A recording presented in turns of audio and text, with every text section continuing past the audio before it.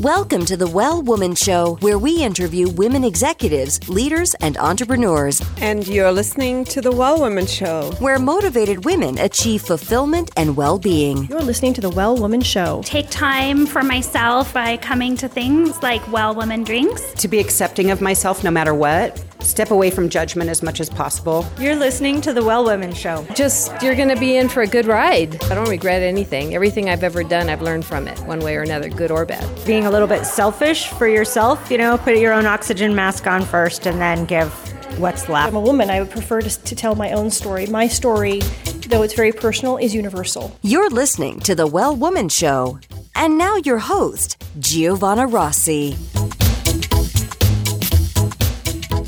Hi, Giovanna Rossi here, and welcome to another episode of The Well Woman Show, where I interview women leaders, executives, and entrepreneurs about their lives and their road to becoming and being who they are today. Are you at the top of your game professionally but feeling burned out, or finding it hard to focus on your goals, or unfulfilled personally? Or are you in transition, simply juggling so many things you find it hard to take care of your own needs? Well, you're not alone. We all need to activate the 4 universal superpowers. These are the internal strengths and abilities we all already have but don't use all the time. Superpowers can be cultivated, and they include awareness, intuition, action, and acceptance. Toward the end of the show, in a segment called Superpowers for Success, I ask my guest about her superpowers, and the answers will give you the strength, perspective, and power to live a well woman life. I'm so happy you're here, so thanks for tuning in. This episode of the Well Woman Show is brought to you by Collective Action Strategies, supporting organizations that support women and families, and by Well Woman Life Movement Challenge Quiz, your resource for living your best life. If you're in burnout or major transition, this is your time to figure out what's holding you back from making the changes you need to make in order to live your fullest, most joyful life. The cause of all of our challenges, personal or professional, can actually be rooted in the lack of internal superpowers and or external supports. Our Well Woman Life framework tells you which stage of the Well Woman life cycle you're in and what to do about it so you can truly live your best life. You can find out more at wellwomanlife.com/quiz. I'm so thankful for support from Natural Awakenings magazine in New Mexico, a monthly green, healthy lifestyle publication, and for support from High Desert Yoga, promoting optimum physical health, clarity of mind, and spiritual inspiration for all.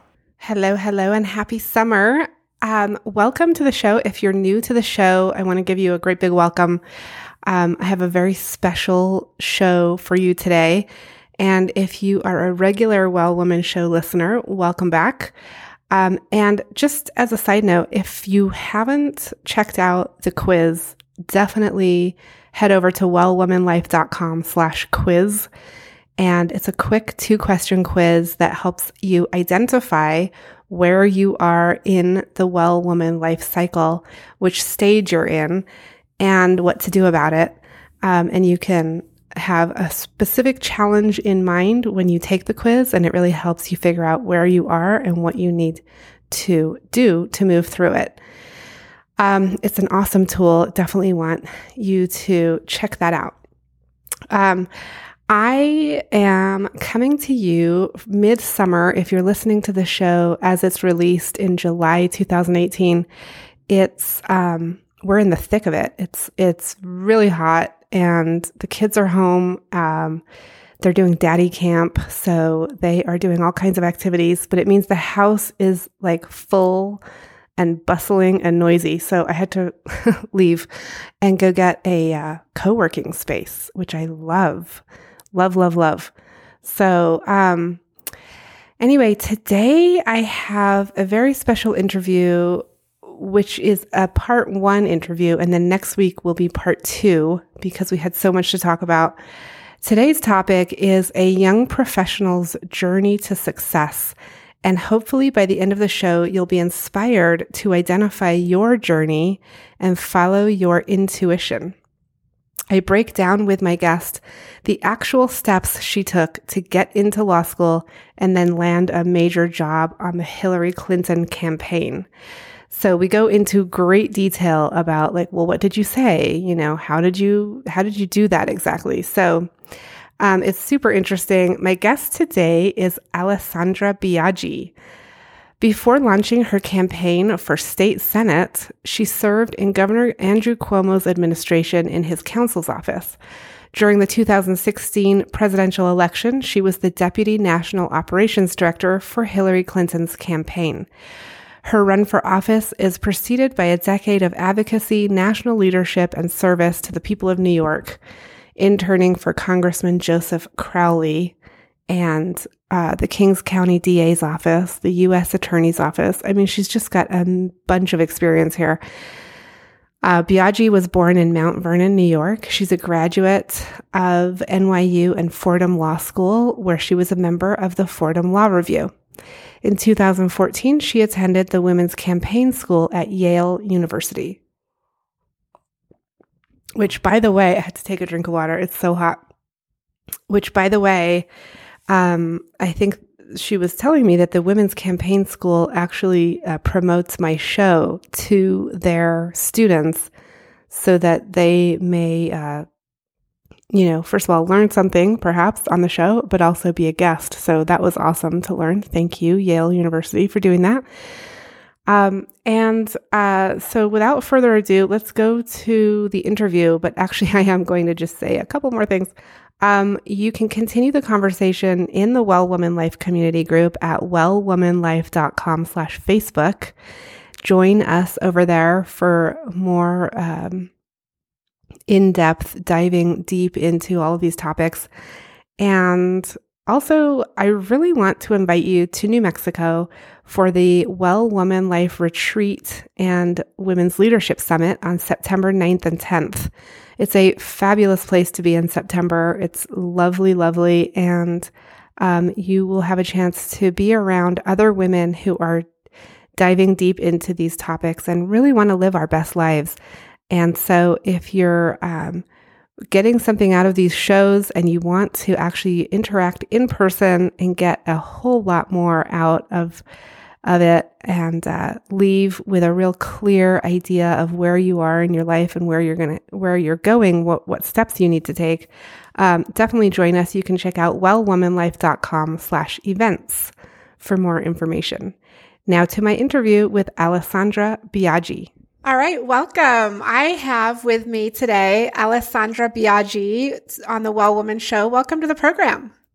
Thank you so much for having me. I'm very excited to be on.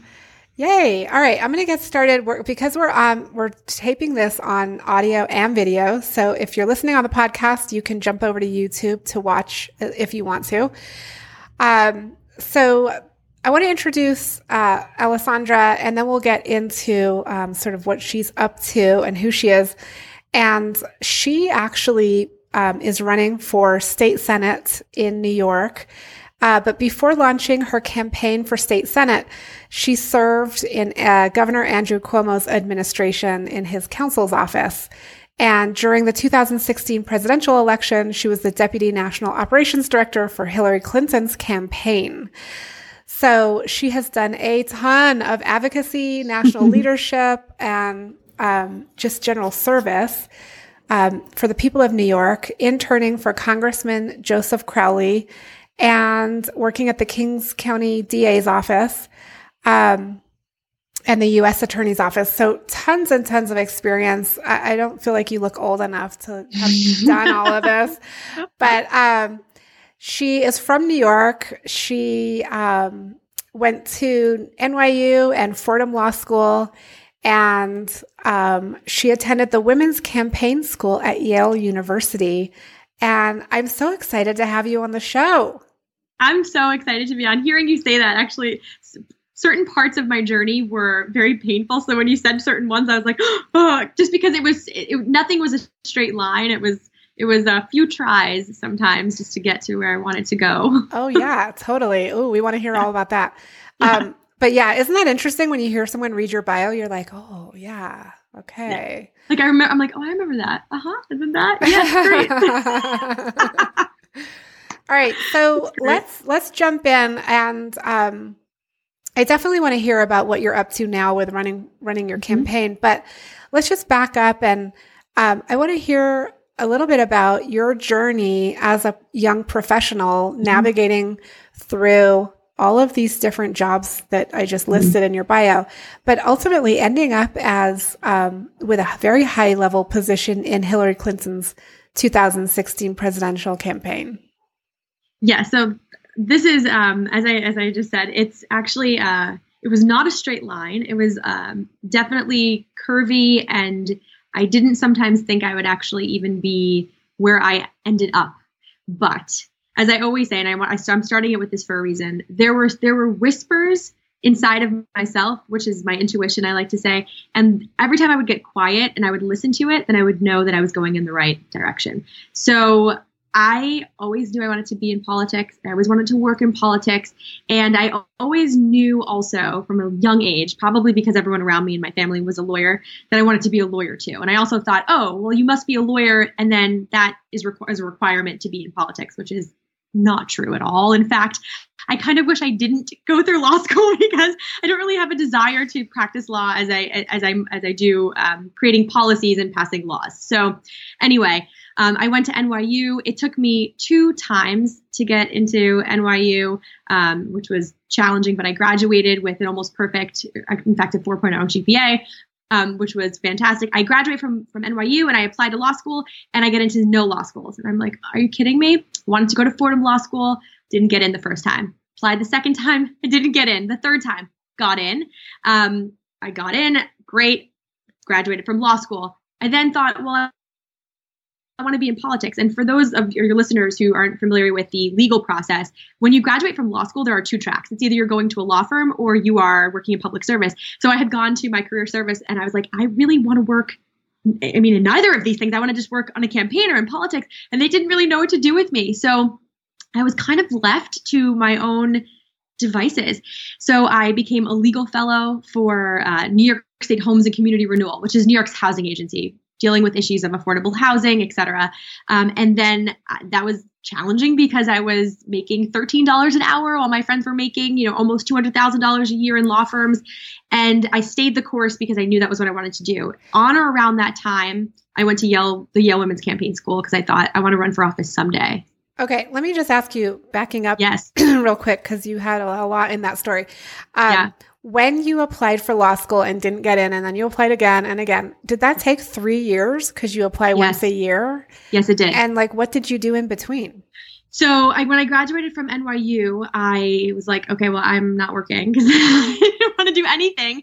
And I wound up applying for a job in LA. I got this job for an entertainment lawyer, and I was his executive legal assistant for a year. So I did that for a little while. I then applied to law school again. I got into the night program at St. John's University. I accepted. I went. I worked very hard, and I applied to transfer from St. John's to Fordham, and I got into Fordham. And as I was on my way out of St. John's, the deans there were. I'll never forget this. They said to me, "But you're doing so well here, and you'll probably be the editor-in-chief of the Law Review, and you probably won't make the Law Review at Fordham Law, so you should stay." And I said, "Thank you very much. I hope you wish me well. I'm going on my way." And when I got into Fordham on the third time, I applied for the Law Review and I made it in the first week, actually. So it's just a testament of when you put your head down and you focus and you don't listen to the naysayers, right, which we all have around us, you can get done what you feel like you want to get done. Although it's not easy. There's a lot of crying involved in that process. Well, yeah. That sounds like such determination and just sticking to what you knew to be true for you. That's right. And not follow it. I always say this, that comparison is the thief of joy. If you compare yourself to somebody else, it doesn't even make any sense because somebody's life and journey it's not your life and journey. So it wouldn't make sense to compare, but that's easier said than done. It's very hard. Yeah, that's a big one. Yeah. All right. So then what happened?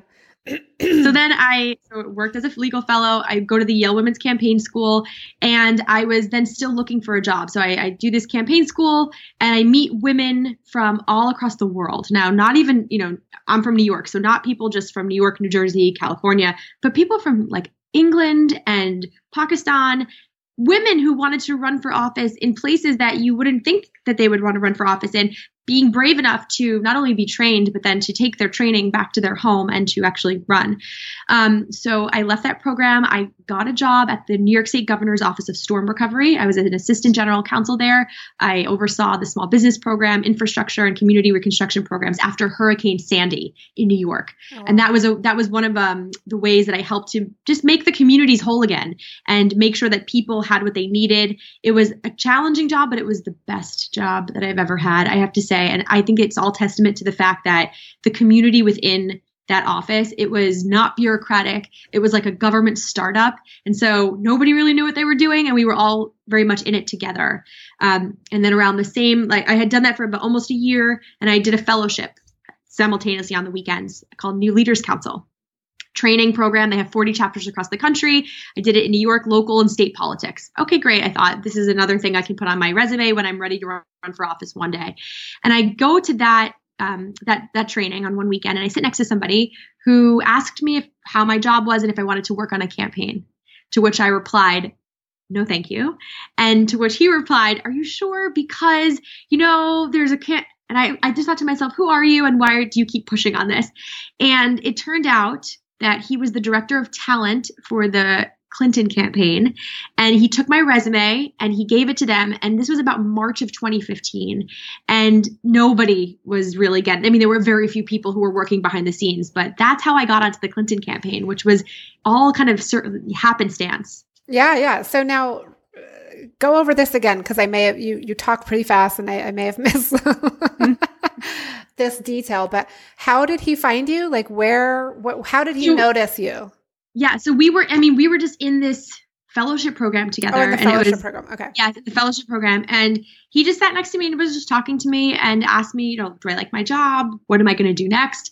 I think I said something to him like, I'm going to work in the White House. And he was like, how do you plan to get there? I didn't have an answer, but I thought it didn't matter. That's my goal. I'm going to go there. It makes no difference. And that's when he asked me if I wanted to work on a campaign. And I thought, interesting. Full disclosure, he is my fiance now, which is very funny and kind of ridiculous if you think about it. But we worked together on the Clinton campaign for almost 2 years. And I'm sure I would have applied to the campaign anyway, but I wouldn't have gotten on that early. It was May of 2015. There wasn't even the primaries yet. So it was a very early time to join a presidential race. I had never worked on a campaign before, did not know what to expect. It was just a wild, wild ride. Oh, yeah. Very wild. Yeah, I can imagine. Yeah.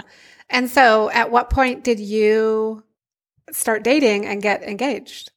So we started dating a few weeks after I joined the campaign, and then we broke up after we lost the election. We were living together. We broke up. And this is actually part of the journey too. It's important, I think, for people to hear the hard stuff. We lose the election. It was devastating. And we can talk about that if you want to. We were in the Javits Center that evening. It was awful. It was just really awful. And we were living together at the time, and then we broke up. And not only did we break up, we lost the election, I lost my job, and I moved out of our apartment. So it was this complete and utter destruction that had happened in December of 2016 in a way that I had never experienced. But what that did for me was, it broke apart everything. That was my reality. It allowed me to recreate what I wanted my future to look like. Not what I thought it should look like, but what I wanted it to look like. And being that it was a time when we had, of course, lost, and all these people now wanted to get involved in politics that had never been involved before, I thought, let me share my story.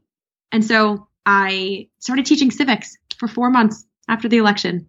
And it was that was another interesting experience, because that's where I met a lot of women who had never done this before. And I talked about being a woman in politics and what it's like and how you even get on a campaign and what it's like to work as a woman in politics. And that was, it was an excellent experience. And it allowed me to sometimes speak to audiences of 2 people who would show up, or 300 people at one point when I did a talk for NYU. And that's kind of where in the back of my mind, I thought, maybe I'm going to run sooner than I thought. And so who did you teach civics classes for? Like through what avenue? Any and all. So how it started, I mean, this is kind of how like most things start. In the back of my mind, I was like, what do I need right now? I'm devastated. Okay, I need community. How do I build community? I am going to create a civics curriculum and just start showing up to things. So after the election, my friend Claire Wasserman, who you should definitely speak to, she's amazing. She started Ladies Get Paid. She asked me to come and do a town hall for her. And the town hall was all women in New York City who were crying and devastated and just wanted to feel like they were not alone, and also wanted to hear about my experience on the campaign. So I did that. And from there, it kind of just, as with all things, if you kind of put yourself out there, people came up to me, do you want to come and talk to my friends over here? Or what about this? And it put in my head, there's something bigger here because there's an unmet need. People want to be together. So I reached out to my alma mater, and NYU wrote back and they said, because I had offered to just I'll do an interview in your magazine. They said, no, come and do a talk. Let's do a talk. It sold out within minutes. 300 people came. It was just, I can't really, it was the magnitude of it was so important in terms of my journey, because it allowed me to realize, okay, I can not only, as a woman, right, who's doubting herself constantly, thinking I can sit in front of this audience and I can talk about my experience and I can resonate with people and make other people feel less alone, and then I feel less alone. And it just kind of kept going from there. And one of my talks that I did, one of the last talks I did, was with Diane von Furstenberg on why we should all be more millennial. It was actually remarkable. So it was an interesting journey. Wait, now are you millennial? Yes, I am. Oh, okay. I didn't know for sure. So, okay. Yes. Oh, interesting. All right. So walk us through a little bit of the journey through the Hillary Clinton campaign. So you get on the campaign, never worked on a campaign in your life. What position did you get, first of all? Yeah. So I started out, actually, it's a good question. I started out on the vetting team, and I was a deputy vetting director. So I was overseeing all of the vetting that was not the donors, not finance. So we were vetting. And vetting, for those who don't know, is like it's like a check, a background check. They do it in the White House. They do it in almost every government agency to make sure that anybody who's let in is a safe person, or it's a safe space, or whatever. We vetted airplanes. We vetted volunteers, students. I mean, just all different types of anybody who wanted to have contact with the campaign. So you can imagine the volume. It was just, it was like a conveyor belt, as I call it. Like, it just didn't end, actually. And about doing that for almost a year, I thought, it was very much sitting behind the computer all day, not my strength. I don't like to sit behind a computer. I like to talk to people. So I started to seek out other teams. And like I always do, I have to say, changing teams on a campaign, not easy, especially in the headquarters. There's a lot of personalities, a lot of feelings. What does it mean about my team if you leave my team? It just wasn't the right fit for me. So I went to the head of the state's team, and I asked for 5 minutes with his assistant. I got in there for 5 minutes and I said, I'm not going to waste your time. I know that there's an opening on your national operations team. I want it. I will work my what off. And that's it. And I left. And the next day I was offered the job. So it was a testament of like, okay, see the thing, speak the truth to it. I didn't know if I was going to get it. There were so many other people who wanted it. So it didn't really, it wasn't a shoo-in for sure, but it was definitely hard work. I had to kind of inch myself up. And I have to say, when I started as just actually on the vetting team. And then I was the lead. I had the leading role. And then from there, I went to Deputy National Operations Director, and that was a national operations for 50 states. I'm an attorney. I've never done national operations before. I had no idea what to expect. That was just like, I thought the volume in vetting was big. This was 50 states who needed your help right now, all of them right now. And that was, you can't prepare for that, because sometimes there were 200 emails in an hour that I would get. That's, unheard of. I've never experienced that. So it was a lot of triaging. It was building the plane while we were flying it, because we were in the primary and then had to prepare for the general. Was really interesting. Yeah. So what kind of things did you have to do as the National Operations Director, and how did you, get through those 200 emails in an hour? Yeah. Like what were the systems that you had to put in place in order to even be a coherent person that could actually do anything?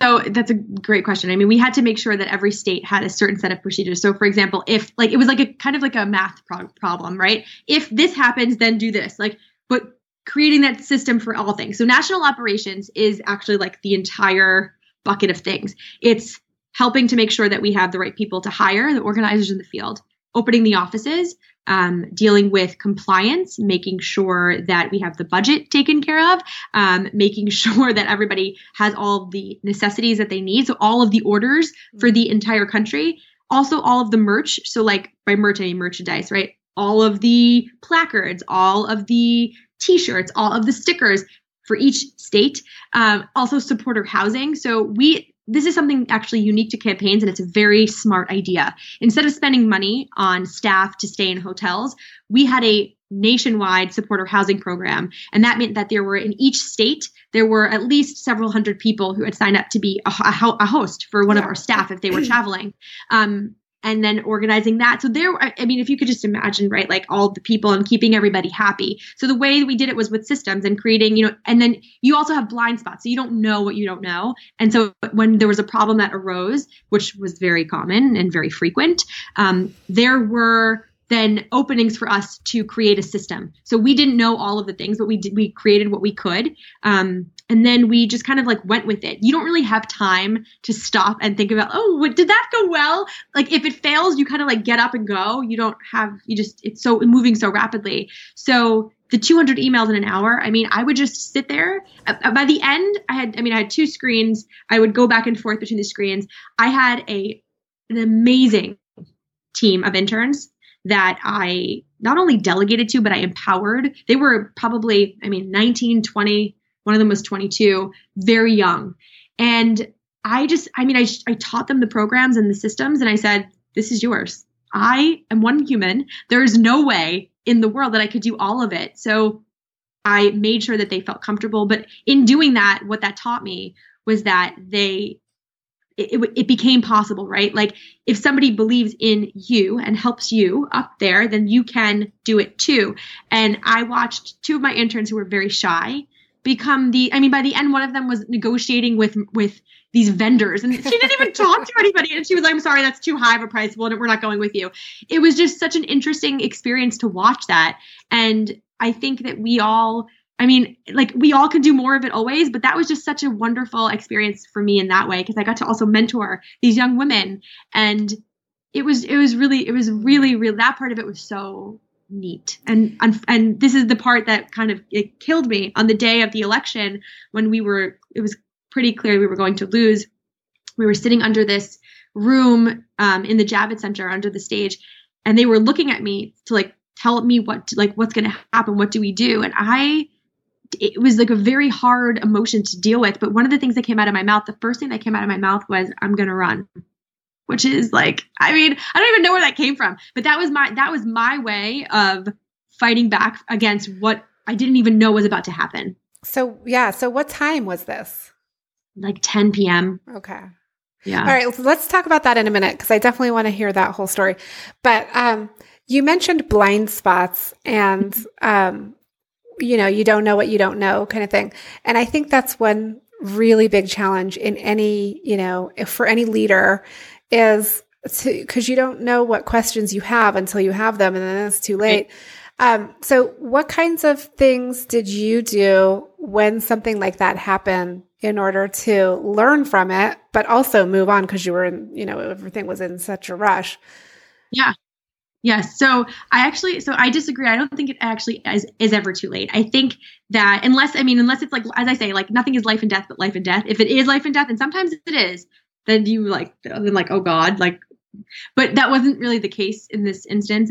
There were some things where there were threats on, people's lives, and you have to take that, of course, incredibly seriously, and you coordinate with Secret Service, but different. It was very different. So, you kind of just like apologize very, very quickly. There's something that I would always say, like fail forward and fail fast. Mm-hmm. And when you do that, then that's the only kind of room where you can grow. If you're not moving forward and making mistakes, then something is wrong. Like something is completely wrong, because we don't know everything.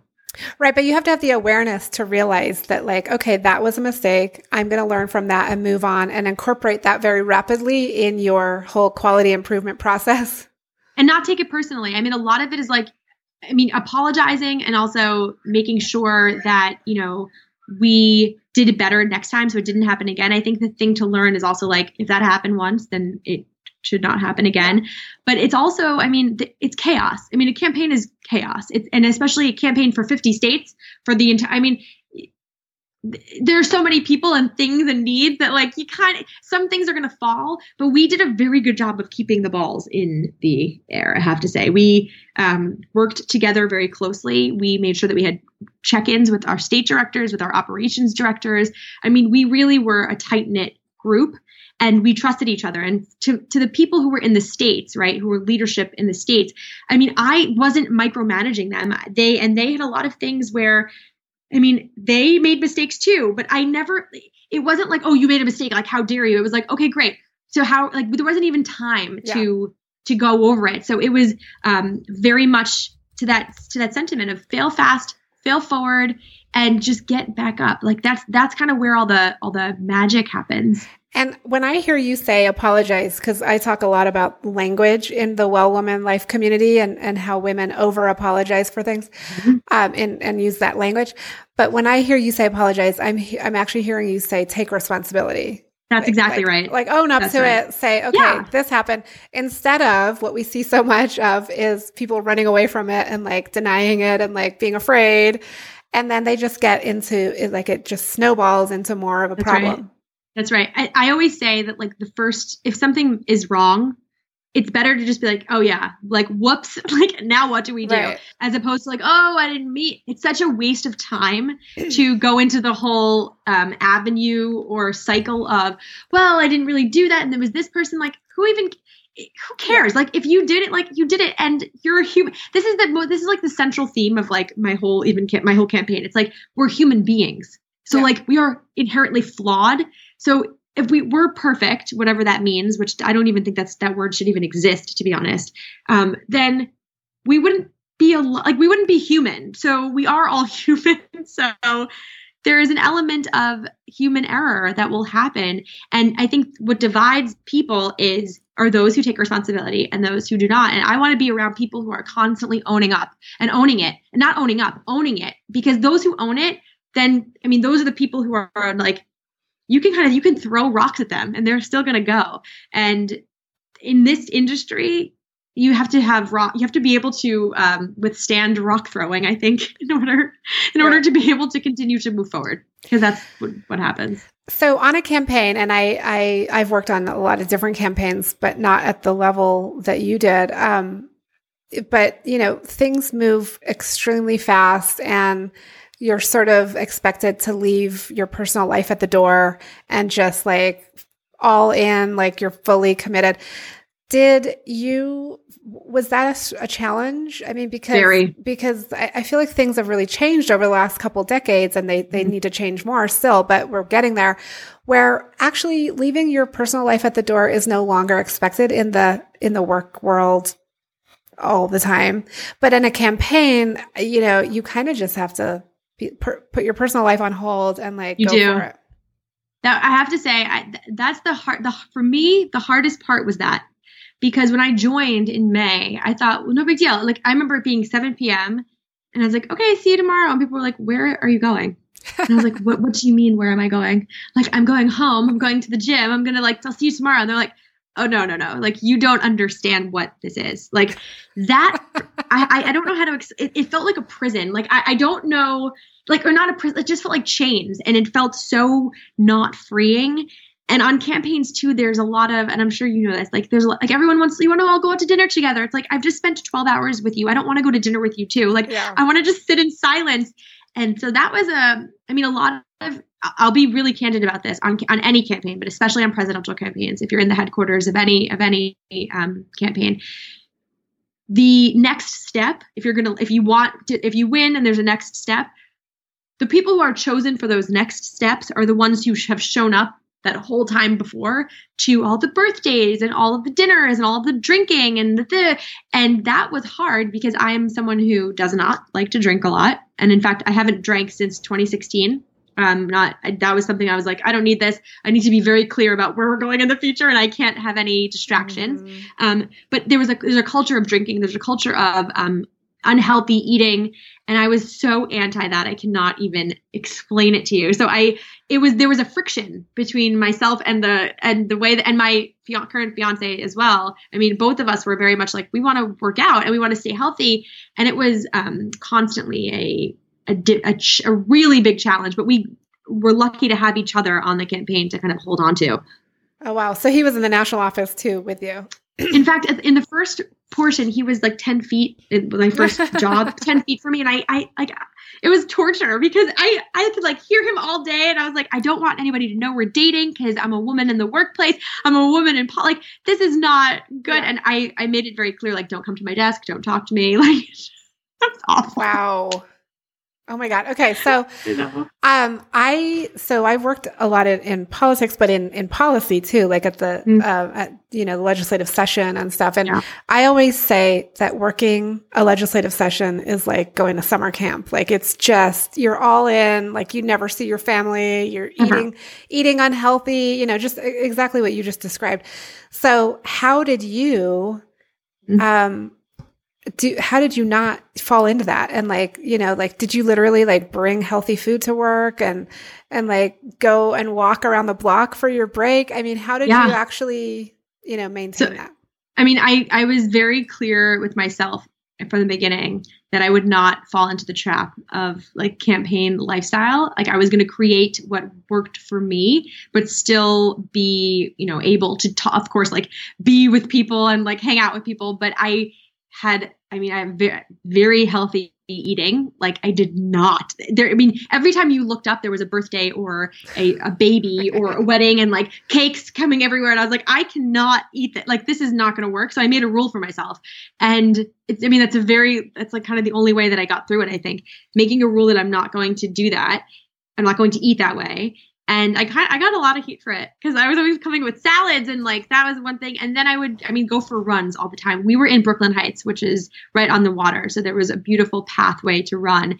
And of course, I was still a member of a gym and I would go to the gym and I would just make time. Like sometimes the time, by the way, and people knew this and people did this. Everybody did this. I would go during the day, but bring my computer with me. And the craziest things that I would do is I would have my computer on the treadmill or on the elliptical and be like vetting while it was just like, just completely ridiculous when you think about it. But that shows you how consuming it was. So it was carving the time out and creating boundaries. That I have to say that was probably one of the, like looking back, I don't have any regrets, but the thing I would have probably done a little bit differently is I would have participated more socially. I would have gone out more because I was so focused on my regimented routine because that was my survival. I mean, I was hanging on to it for dear life because I knew that if I didn't do that, then I don't know, maybe I'll gain like 50 pounds or, whatever it would be. And I didn't have control of much, but that's what I had control of. So that was what I grabbed onto for dear life. And I wasn't alone. It was not just myself. Like there were a lot of people who ate very healthy, went on runs. There was a lot of that. Yeah. Wow. Yeah. That's tough. All right. So you're in the campaign, you're, national operations director, you're leading a lot of people. Who did you report to? So I was deputy national operations director. I reported to the national operations director. Right, okay. My boss, even though I don't really call her, but I don't like that word is like so strange to me, actually. We've become very close friends. Her name is Ashley Barber Kevelin, and we sat back to back the entire time. And I couldn't have done it without her, I have to say. I actually just yesterday was talking to her and I said to her, I want you to understand how much you prepared me for this, because her speed was so rapid and I had to meet her. So when there's this saying of like, you never want to play tennis with someone who has a worse game than you, because like you're not going to get a better game of tennis. You always want to play tennis with someone who has a better game. Yeah. She had a better campaign game, and it rose my level of efficiency in a way that I'm just so grateful for. So she's the one. It was very cool. And were there multiple deputies or just the one deputy? No, just one. Okay. It was just me. Yeah. And so how many people reported to you? Good question. Well, so there were 38 state directors and 45 operations directors. But the way that that was like the main structure. But then the way it kind of panned out was that there were then people underneath me who were regional directors, regional operations directors, who then had like a chunk of states, a chunk of states, a chunk of states. So it kind of like all funneled up, but we worked so closely together. So it was very much a melding of, there wasn't like, I'm your superior. There wasn't that type of feeling on our team, which I'm very grateful for, because that feeling is very common, especially in politics. Oh, yeah. Of like, I am your boss and like, you will listen to me and do what I say. Yeah. It was encouraged to be equal. And so that kind of leadership and expectations for leadership really, really matters. And it really comes, quite frankly, from the top, because you have to have that leadership above you that's also that way. So what is important? You learned so much about leadership, I'm sure, during that whole campaign.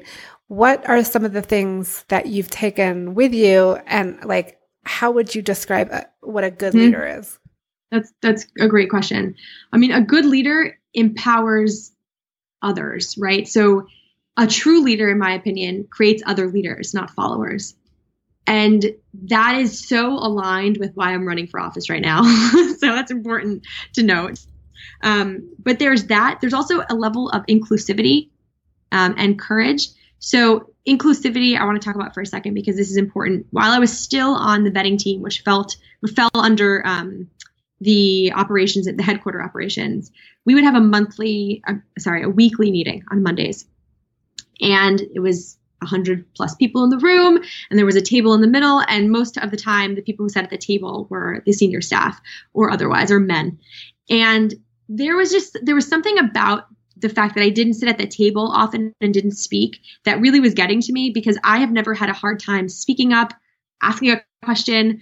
And I was having such a challenge doing that on this team, and nobody was doing anything to me. It was just, I had come into this environment where everyone had come either from the White House or from an Ivy League school or from the Peace Corps, and I felt intimidated. And it's also important, by the way, vulnerability is a huge asset of being a true and strong leader. So I was very much on the just challenged by the fact that I didn't sit at the table. So I read this quote by Elizabeth Warren, which you probably have heard before. If you're not at the table, you're probably on the menu. And I thought, no, I will not be on the menu. In 7 days, I'm going to be sitting at the table. I went on the Monday meeting. I sat at the table. I didn't die. Nobody told me to leave. And instead of just sitting there, I turned around and I asked the other younger women in the room to sit with me. And they were like, no, I'm good. I'll sit on the floor. Because you would sit around the floor around the room. And over time, more of them sat at the table. So what that taught me too was don't just get there, but bring others with you. Oh, I love that. I love that. Okay, that was a fabulous conversation with Alessandra Biaggi. That was actually part 1 of our conversation. We are going to continue this interview next week with part 2, talking about her experience on election night, her blow-by-blow experience of learning of the news of the election results in 2016, as well as her own decision to run for office. So definitely join us next week for episode 126, right here on The Well Woman Show. That's it for our show today. Remember, if you need support to live your Well Woman life, head over to wellwomanlife.com/Facebook to join us. Our monthly live event, Well Woman Drinks, brings women together to share our successes and challenges as women, leaders, moms, aunts, sisters, and all the other roles we carry. If you'd like to attend a Well Woman Drinks near you, or if there isn't one in your city yet and you'd like to start one, email info@wellwomanlife.com. If you enjoyed the show, please take a moment and subscribe in iTunes and leave a review. This helps raise visibility, which is super helpful when it comes to producing the show every week. For feedback, comments, or just to let me know you were listening today, find me on Facebook, Twitter, and Instagram @WellWomanLife. I'm Giovanna Rossi for The Well Woman Show. Until next time, have a super powerful week.